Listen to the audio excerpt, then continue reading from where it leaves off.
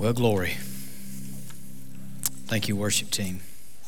Hebrews chapter 13, if you have your Bible. Hebrews 13. Would you pray with me this morning here in just a moment? I got several things I want to say to you first, then we'll pray and just pray for our sound situation this morning. It's just cutting out on us, doing some weird things, and so there may be a point in this message, unless the Lord desires to just keep this speaker working the whole time, that I'm going to have to just get really loud, go old school, and just yell at you for a little bit because we won't have any sound, but hopefully that won't be the case. We'll just pray and ask the Lord to help us there.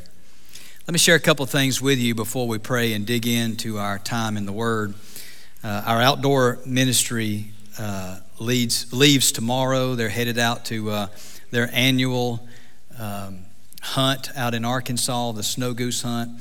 Now, this is not just simply a trip to get away and get out there and have fun. Now, they want to have fun, no doubt about that, but it has a real spiritual focus to it. They'll have Bible studies between hunts. They have a time at night where they get in the Word, and it's an evangelistic time also. Every trip so far that they've taken, at least one person has come to know Jesus. And so there are people going on the trip who need to know the Lord. And so we're going to pray for them that God just works in their hearts and they believe and they receive Christ as their Savior. So please pray for them as they travel tomorrow. They'll be out there a couple days. They'll travel back. And so pray for God to work in their lives and also just give them safety and good health as well. And then don't forget to be sharing the gospel. Remember, we handed those New Testaments out a few weeks ago, and we just wrote gospel verses in the front of that little New Testament, and if we just work our way through that, we can share the gospel and we can invite people to accept Christ and then invite them to come to church with us. And let's use that time to just really start having an intentional life of sharing the gospel with people. And so the month of February, we've got a challenge out there for us to share the gospel with folks and not just pray. It just becomes a lifestyle for us in doing that. And then finally, men, let me encourage you to be a part of our men's event that's coming up the 10th of March, Sunday evening. We'll have a dinner at 5 o'clock, and then 6:30 our teaching time starts. Scott Dawson, the evangelist, will be with us. And then Dr. Ted Traylor, who is a friend, and he's pastor of Olive Baptist Church in Pensacola, a great man of God who just puts the word in such a profoundly plain fashion that it's just easily grasped and handled, and you will be blessed by being here at that event. There's already over 100 men that are registered. Let me just encourage you guys to go ahead and do that. You can register online. You can call the church office. There may even be a list for you to sign out there and register at the welcome desk when you leave. But that gives us an idea of how much food to prepare for, so we do need you to register for that event, so please do that.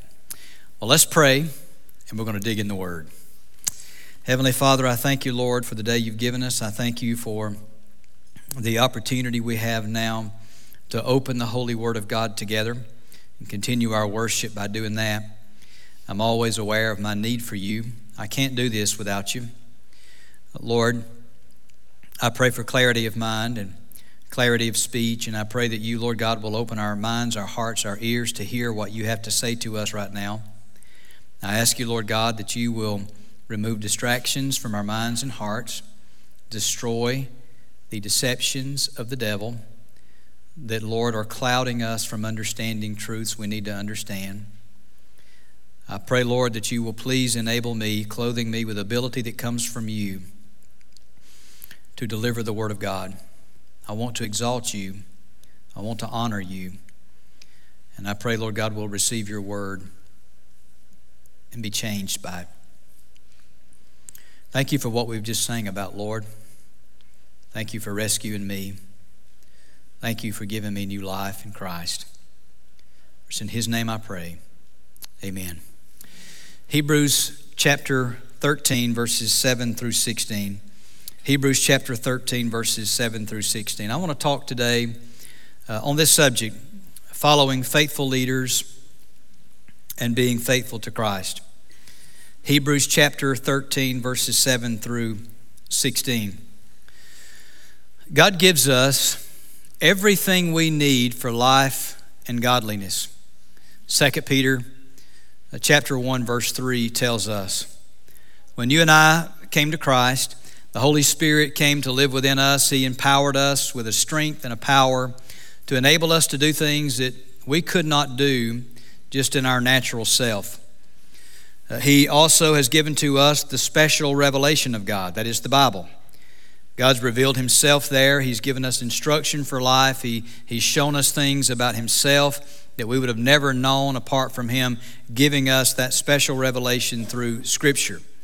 So we have the Holy Spirit and we have the Scripture, but then also we are enabled to have an atmosphere to grow in. God desires his people to be involved in local congregations of believers where people are given individual gifts, and those gifts are used to help one another.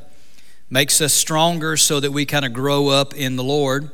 And then together we are enabled to go and carry out the Great Commission as we're called to do. I saw something on social media here recently, and it was describing folks that were trying to find a church home, and they were looking for a church home in the area they'd moved to, and so they had looked here and there and this one and that one and all these different churches I guess they had looked at, and they didn't name them out, but they just said, we've gone everywhere and we just can't find a church that fits us, so we're just going to start having church at home. This is a husband and wife. They were just going to start having church at home, just those two. Well, that's not the church.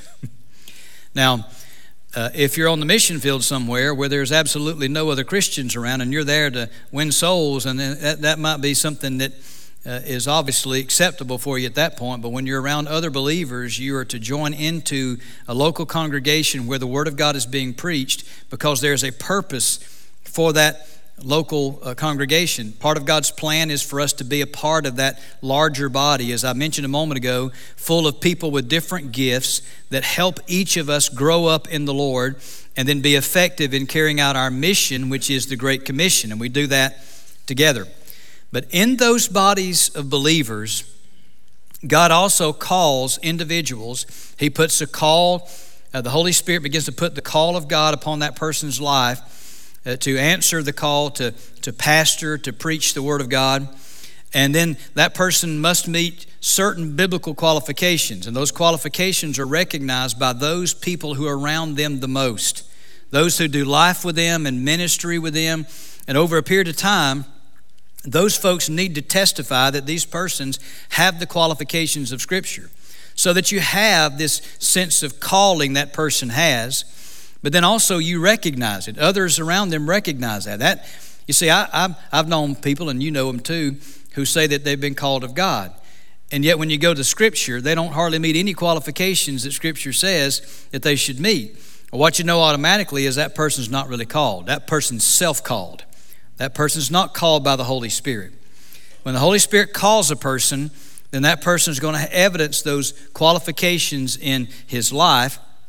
He's going to be gifted with the gift of being able to teach. That's one primary gift that he will have in teaching and preaching the Word. And then God sets them. They're called elders or overseers or pastors. The Greek words for all three of those English words are used interchangeably in Scripture to describe one office, the office that we call pastor. So you have pastors within those churches that are called to teach, and they're called to provide a level of leadership. They're not dictators. They're to be servant leaders. They're not to lord over those that God has assigned them. Peter talks about that in 1 Peter 5. But they are to love and serve that congregation, be an example in that congregation, and they are to teach the Word of God in that congregation. All those factors work together so that you and I grow up in the Lord. And so we have everything we need to grow and develop in the Lord. Now, the writer of Hebrews is encouraging these early Christians to remember their leaders. To remember their example, to remember, first of all, he mentions their teaching, which that's where their authority comes from, the teaching of the Word of God. And so that teaching is to be listened to and lived out if it's biblical. Now, you ought to be testing it. You ought to be testing that teaching to make sure that what I'm teaching is the Word of God. And when it's not, then you need to come and talk to me about that. But we need to be delivering the Word of God. And so when that happens, there is an atmosphere for us to grow up in Christ. And that's what he's doing here is he's saying, remember those who taught the word to you, those who lived a faithful example in front of you, even were willing to suffer for the sake of Christ. They didn't give in, they didn't compromise. They stayed faithful to Jesus Christ, not backing away, not caving to the culture. This whole book is to encourage them to stay faithful, and one way they're going to stay faithful is to remember those that God had placed within that congregation to lead them and who led them well. Now in today's text, there are 4 things we want to look at that are to be lived out, that the Holy Spirit had encouraged through the teaching and life of faithful leaders currently and also in their past. So let's take a look at these verses, verse 7 through 16. Here's what the Word of God says. Remember those who rule over you, who have spoken the Word of God to you, whose faith follow, considering the outcome of their conduct.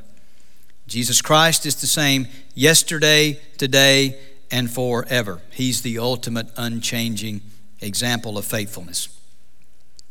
Do not be carried about with various and strange doctrines, for it is good that the heart be established by grace, not with foods which have not profited those who have been occupied with them.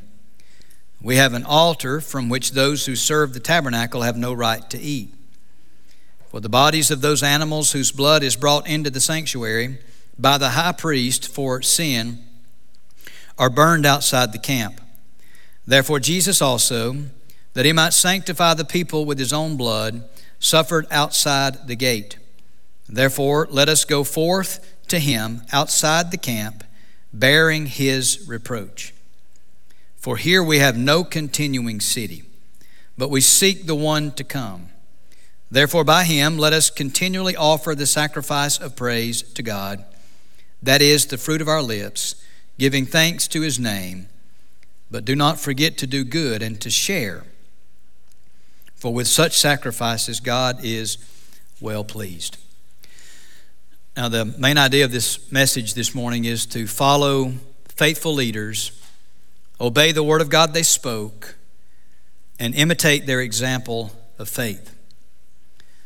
Now Timothy did that to Paul. 2 Timothy chapter 3 and verse 10, Paul wrote to him and said, "But you have carefully followed my doctrine," or teaching, manner of life, purpose, faith, long-suffering, love, perseverance. The positive aspects of Paul's life, his faith, was imitated by Timothy. Matter of fact, Paul told the church at Corinth, "Imitate me as I also imitate Christ." When Paul and his mission team came into the city of Thessalonica and preached the gospel there, the gospel came with power and a demonstration of the Holy Spirit. And those people, many of them there in Thessalonica, got saved. And then the Word of God says they began to pattern their lives after Paul and his team. They began to learn the first steps of faith by watching the example of mature believers who were living out faithfully their faith in the Lord Jesus Christ. Now let me say to you firsthand that leaders are not perfect by far. And I can attest to that. Sometimes we hold leaders in too high esteem. And sometimes we end up looking more to them than we look to Jesus. Jesus is the author and finisher of our faith, and we are to be looking to him. But certainly, the Word of God tells us that leaders are to provide an example. 1 Timothy chapter 4, verse 12, Paul said to Timothy that you're to be an example in word, in conduct, in faith, in love, in purity. Those areas of life, he was to be an example to that congregation of believers to help them live out their faith in Jesus Christ. Again, they're not perfect, but they're to live above reproach. Means there's not defining sin, habitual sin that defines who they are. Everybody's going to mess up sometimes, and they're going to do stupid stuff and probably sin that daily, and you confess that and you move on with God, but those things are not to define your life. So the Word of God says, remember those who rule over you. That word rule is better translated lead. That word means those who are to supervise and give guidance. And their leadership is based really on the office that they have been called to. Remember those who have spoken the word of God to you. That would even refer back to the very first ones who preached the gospel to them. And those who were faithful to take the whole counsel of the teaching of the Lord and teach it to them so that they might live out their faith in Jesus. They were to follow that faith. They were to imitate not the mannerisms or not all the conduct, but they were to imitate their faith. They were to see how they were devoted to Jesus Christ, which would have a wide range of aspects for their lives. And there was a condition. And that condition was considering. That word considering means to look at intensely. Considering the outcome of their conduct. And so if they were being faithful and living out consistently their faith. Now some of these very leaders may have faced great persecution and opposition, but they didn't stop preaching the gospel. They did not back away and cower and leave following Jesus devotedly. They continued steadfastly no matter what it cost them. And so what the writer of Hebrews is saying is you look to them. You follow that example.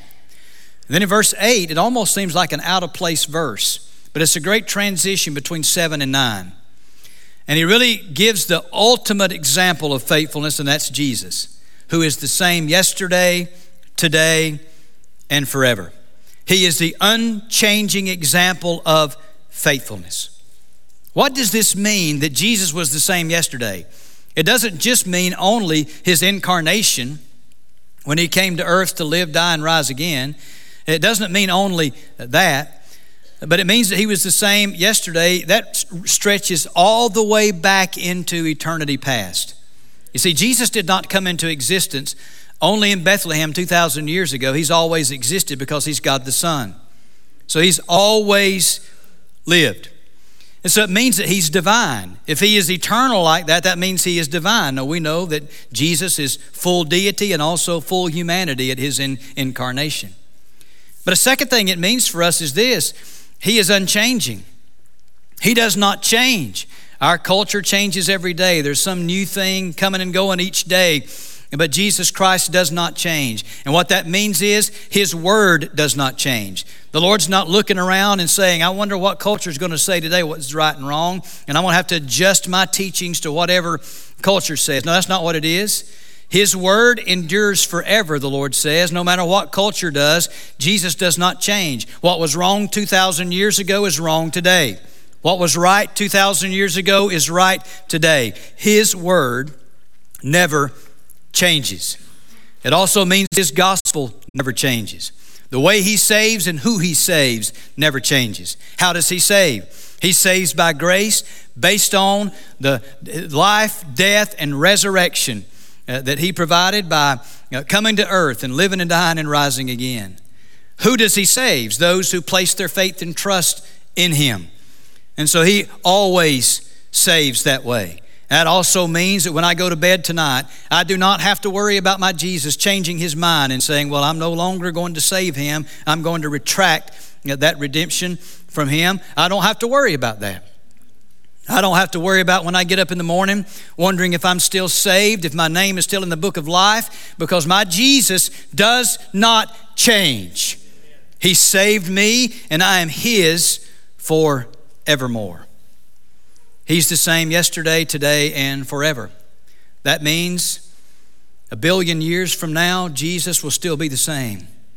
And even on and on and on in eternity future, he's always going to be the same. It also means this: just like he was faithful to these Christians we're reading and studying about, he's faithful to his people today. He does not wane in his faithfulness. He strengthens his people. He helps his people. We've read that and studied that here in this book. And so these Christians are being encouraged. You look to the example of Jesus ultimately. You remember what those faithful leaders said about the Savior when they preached him. And you obey that teaching. He is always going to be Lord. And we're to be faithful to him always. Well, what does that faithfulness look like? Well, there's 4 things that I want to give you from this text today. First, this faithfulness looks like this. We must be devoted to sound doctrine. Verses 9 through 11. Do not be carried about with various and strange doctrines. Notice various. You know, there is no shortage of false doctrines out there. There is no shortage, and never has been, of false philosophies and teachings and beliefs. They're out there everywhere. Because, you see, Satan does not want people to believe the truth. So he puts all these deceptions out there for people to follow after, get distracted by, be hindered by, so they don't believe. 2 Corinthians 4 talks about how the God of this age, that refers to Satan, blinds people so they don't understand the gospel, don't believe and receive Christ. So there's all types of deceptions out there today. Now remember, he's writing here to ethnic Jews who had believed the gospel and had received Christ as Lord and Savior. And so there were customs they were very familiar with, and those customs were sort of part of their former lifestyle, and those things were part of being affiliated with God and part of their salvation, so to speak. And so some of these were being led back into that. And they thought, if I could just, eat the certain foods and I can do the certain feasts, then that's gonna help me. And what the writer of Hebrews is saying is, listen, those things are not going to help you at all. Your salvation doesn't come from food, it comes from grace. The grace of God is what he is saying here to them. And then look at verse 10 and 11. I'll read it to you. We have an altar from which those who serve the tabernacle have no right to eat. For the bodies of those animals whose blood is brought into the sanctuary by the high priest for sin are burned outside the camp. Now this is kind of difficult for us to grasp, but those first Christians would have understood this so clearly and so quickly because, see, they came out of that life. They understood all these aspects of the old covenant. They were living that out each day, and so they would have grasped that. So we've got to kind of see what was happening to begin with here and then how it applies for us today. Well, this statement, we have an altar, speaks of the cross of Christ. You see, the altar was where the sacrifice for sin was placed. And so what it's referring to here is we have an altar, meaning we have an ultimate sacrifice, and that sacrifice is the Lord Jesus Christ. He's the great high priest. He is the ultimate sacrifice that saves to the uttermost all those who come to God through him. The scripture tells us in Hebrews chapter 7. And so through him, he provides this sacrifice. Now in the Judaism, the old covenant, there was the Day of Atonement that would happen once a year, There were sin offerings throughout the year. There's this one ultimate sin offering once a year, the Day of Atonement, when there would be a sacrifice offered, and the blood from that sacrifice was taken into the Holy of Holies and placed on the mercy seat for a temporary covering of the sin of the people of Israel. And then the body of that sacrifice then was burned outside the camp. So there's a comparison kind of being made here. But for us, we have an altar that those who depend on the tabernacle can't come to. But if they turn away from the tabernacle and to Jesus, they could come to him. For us, metaphorically, we feast on Christ.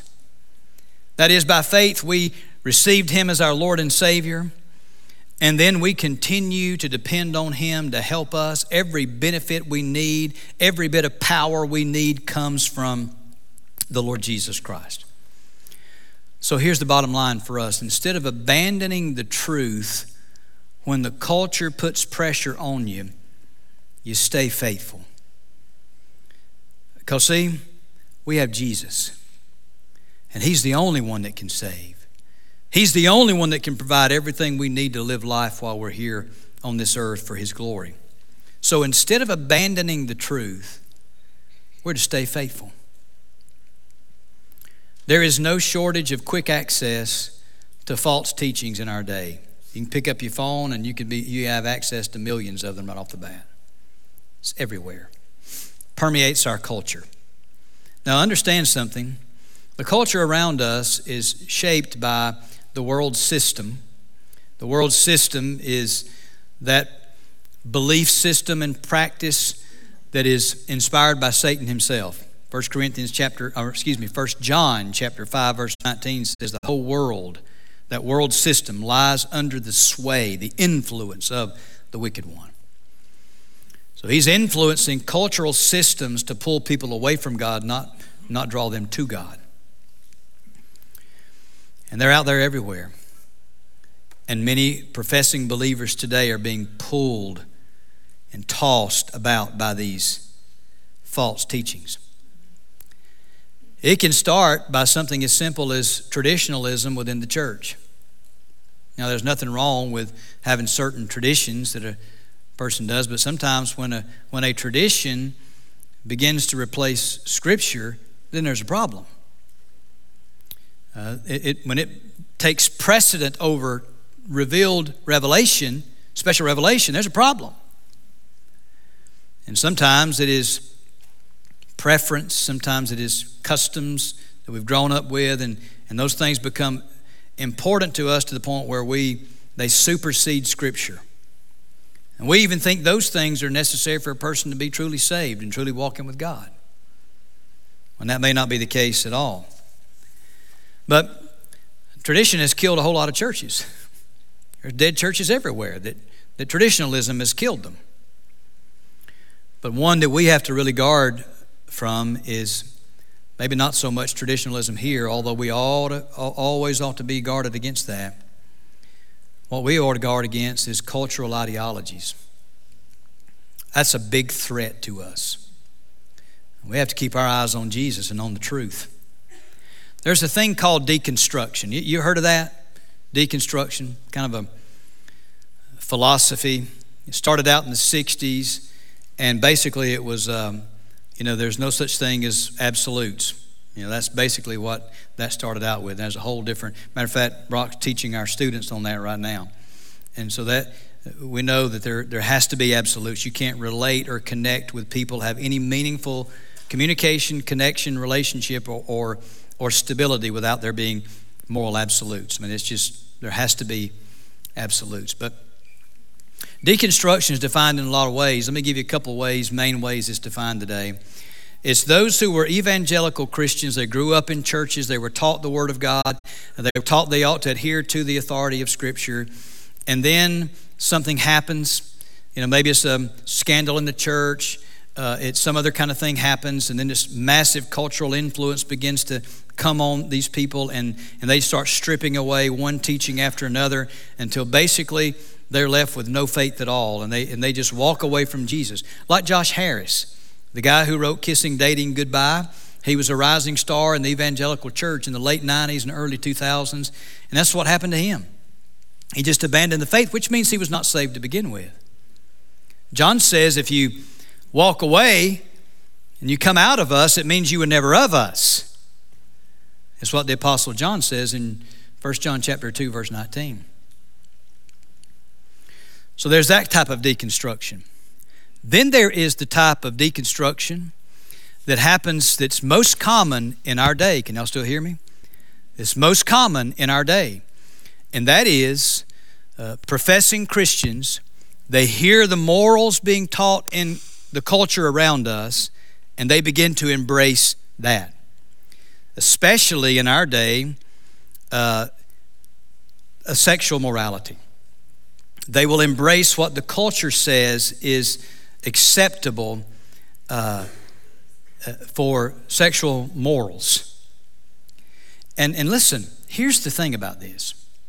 It is, you can just see how deceptive the enemy is. He will do things like that. Have you ever heard this saying? That there is no hate like Christian love. You know what that means? That means because if you disagree with a certain lifestyle, you're not being mean to a person or hateful to a person, but you disagree with that lifestyle, you think it's not good for them, you think it's not of God, and you say that and that's how you believe, then simply your convictions on that lifestyle have been defined as hate. And what that does is it cowers people. And people don't want to be thought of as people who hate others. And so they they just begin to cower down and compromise the truth. And listen, what our culture will do is our culture will attempt to make righteous what God says is unrighteous. And our culture will attempt to make unrighteous what God says is righteous. Are y'all with me?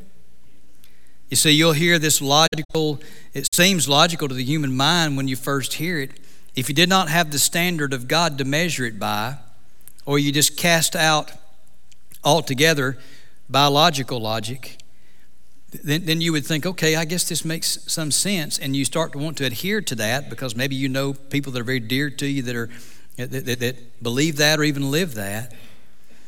And so before long, what happens is you're involved in a religion that you think is very righteous, when in fact it is absolute rejection of God's revealed truth. How dangerous this is. And there's also often elaborate arguments that are made and we've misinterpreted Scripture for this. And then when you really look at these, you realize how wrong these interpretations that they have really are. You see how it's very unsound in their exegesis, in their study of Scripture. But yet suddenly they begin to push and they say, look, here's what this really says.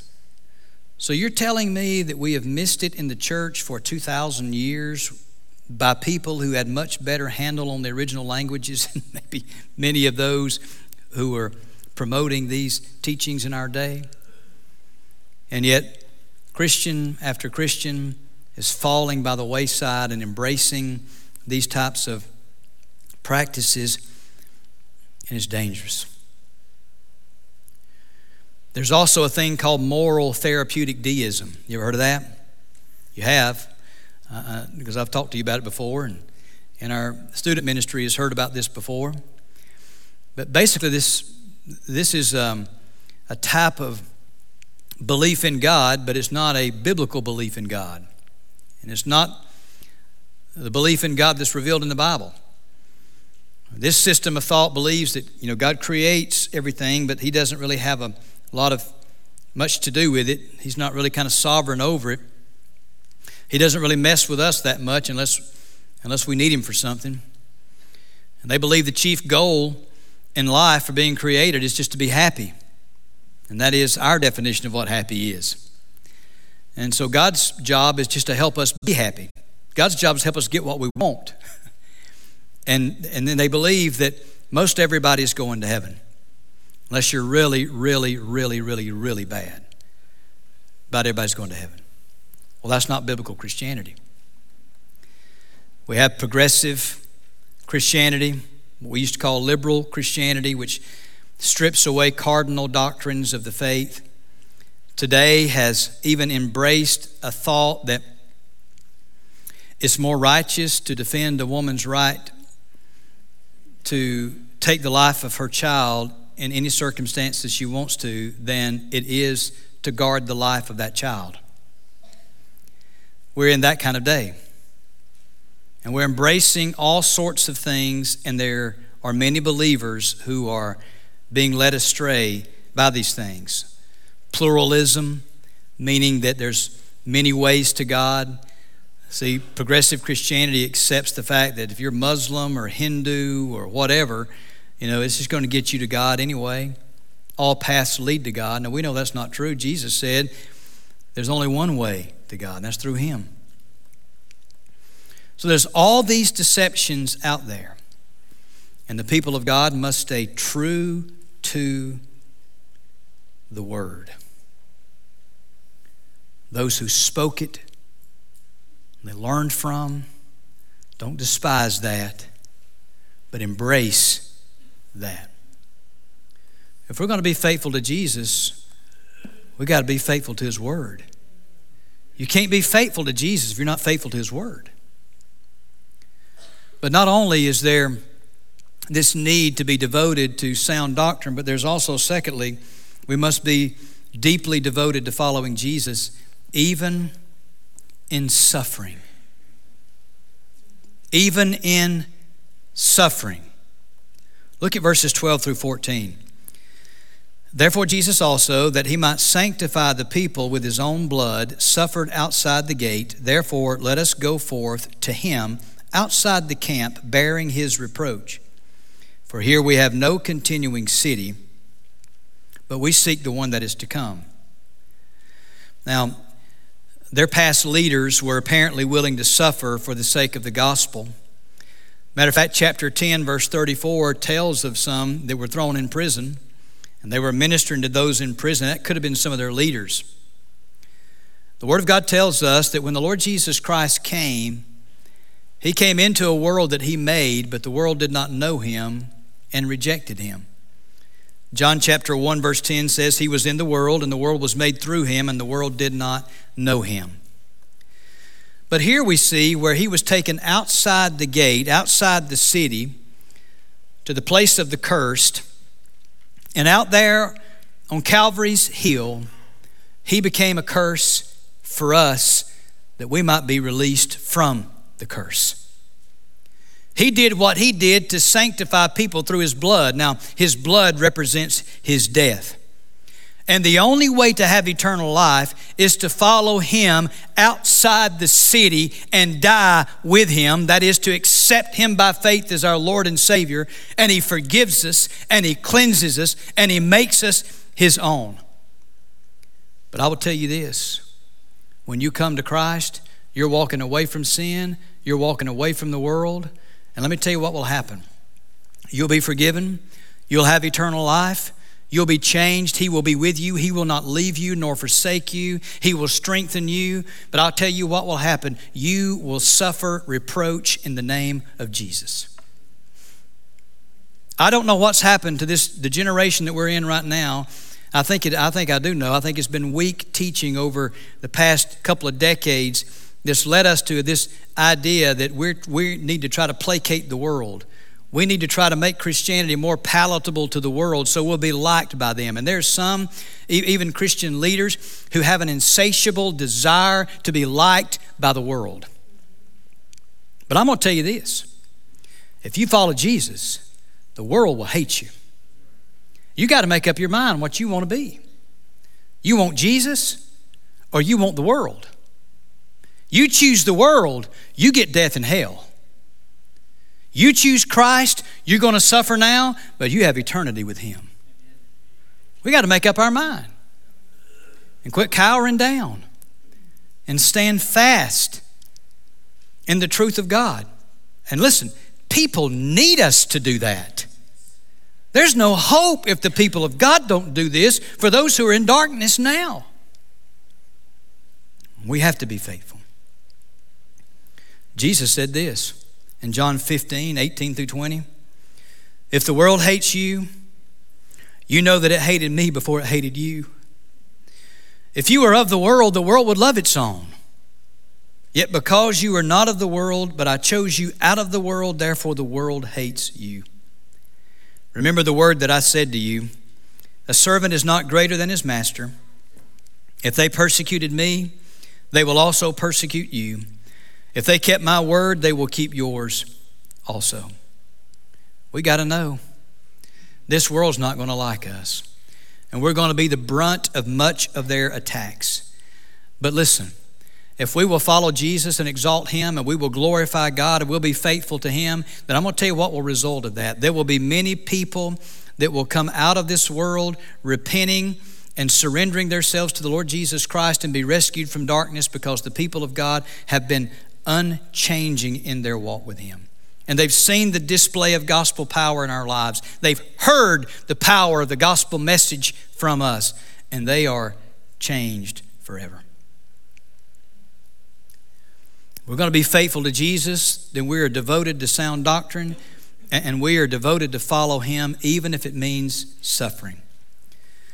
But then third, we must be devoted to praising God. Verse 15 says, therefore by him let us continually offer the sacrifice of praise to God, that is, the fruit of our lips, giving thanks to his name. By the Lord Jesus Christ, the faithful are to proclaim the praises of the one true God. You know, priests offer sacrifices. The Bible calls us a priesthood as believers. 1 Peter chapter 2, verse 9 the sacrifices we offer, one of them is praise, continual praise to God. 1 Peter 2:9 says, but you're a chosen generation, a royal priesthood, a holy nation or a holy people, his own special people, that you may proclaim the praises of him who called you out of darkness into his marvelous light. Instead of cowering to the culture, instead of falling in under the pressures of our culture, we're to be faithful Christians. We ought to be living out a life that's an example to others. Our lips should be telling the gospel.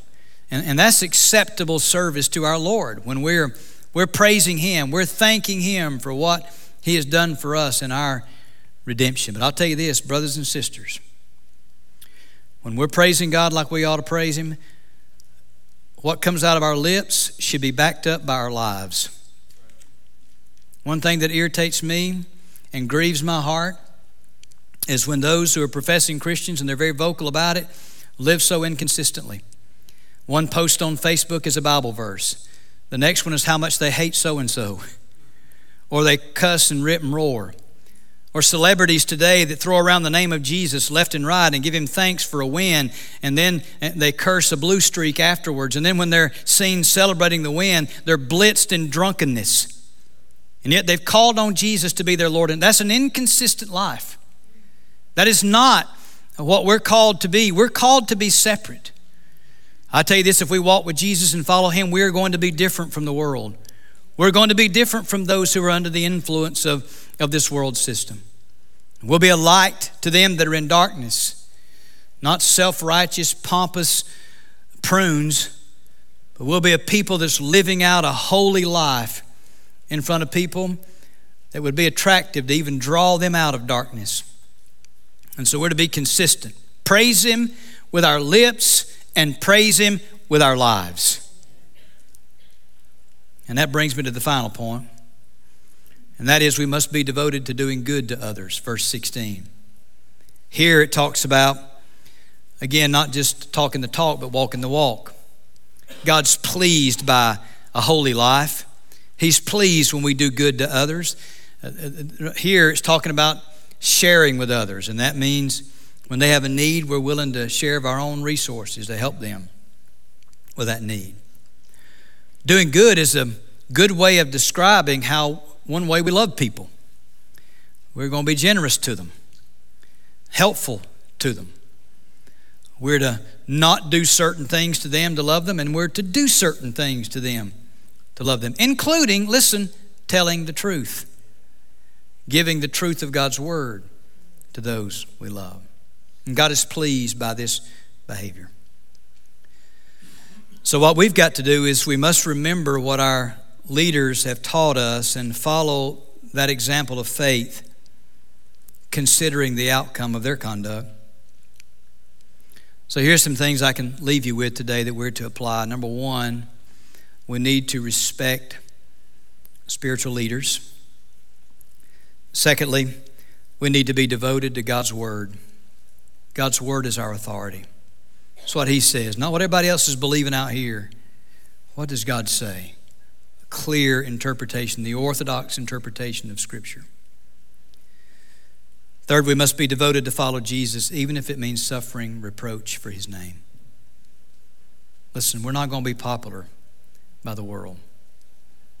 And if we're just after the praise of men, we're sad. We're no better than the Pharisees of Jesus' day, who sought after the praise of people more than the praise of God. Fourth, we're to praise him. We're to live a life of praise, making his greatness known. I was thinking that last song we were singing a moment ago, I could not help but think about how the Lord saved me. I could not help but think of how he rescued me. I deserved punishment, but he gave me a place in his kingdom, in the family of God. I deserved a grave, but he gave me a garden. I deserved hell, but he gave me hope. How can I not praise him? And finally, we're to do good. we're to be living a consistent life. So maybe today God's just convicted us of some things. We need to just confess some sin. Aren't you grateful that if we confess our sin, He's faithful and just to forgive? 1 John 1:9. So why don't we do that today? Anything that's hindered our fellowship with Him, surrendering to just be full of His Spirit, to walk in obedience to Him, to be a witness for Him. It could be that there's some in this room and online even too, and you would say, I need Jesus as my Savior. Because if I were to die right now, you would say, I would be eternally separated from God. But I believe I'm a sinner. And you'd say right now, I believe that Jesus Christ is the Son of God, that He did come to earth to live a perfect and sinless life and to die on a cross to atone for my sin. And then He rose from the dead. You believe that?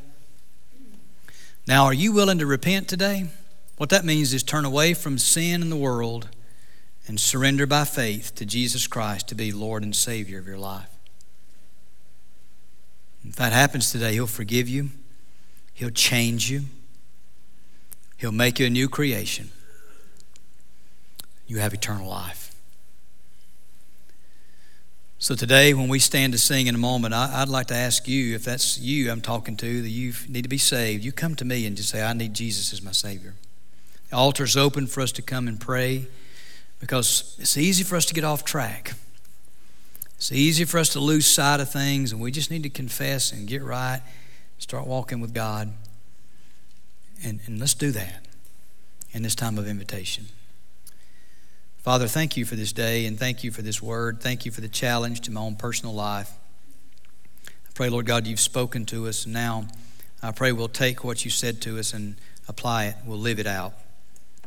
Lord, I pray for folks to be saved today, Christians to be sanctified, even folks to unite with this fellowship.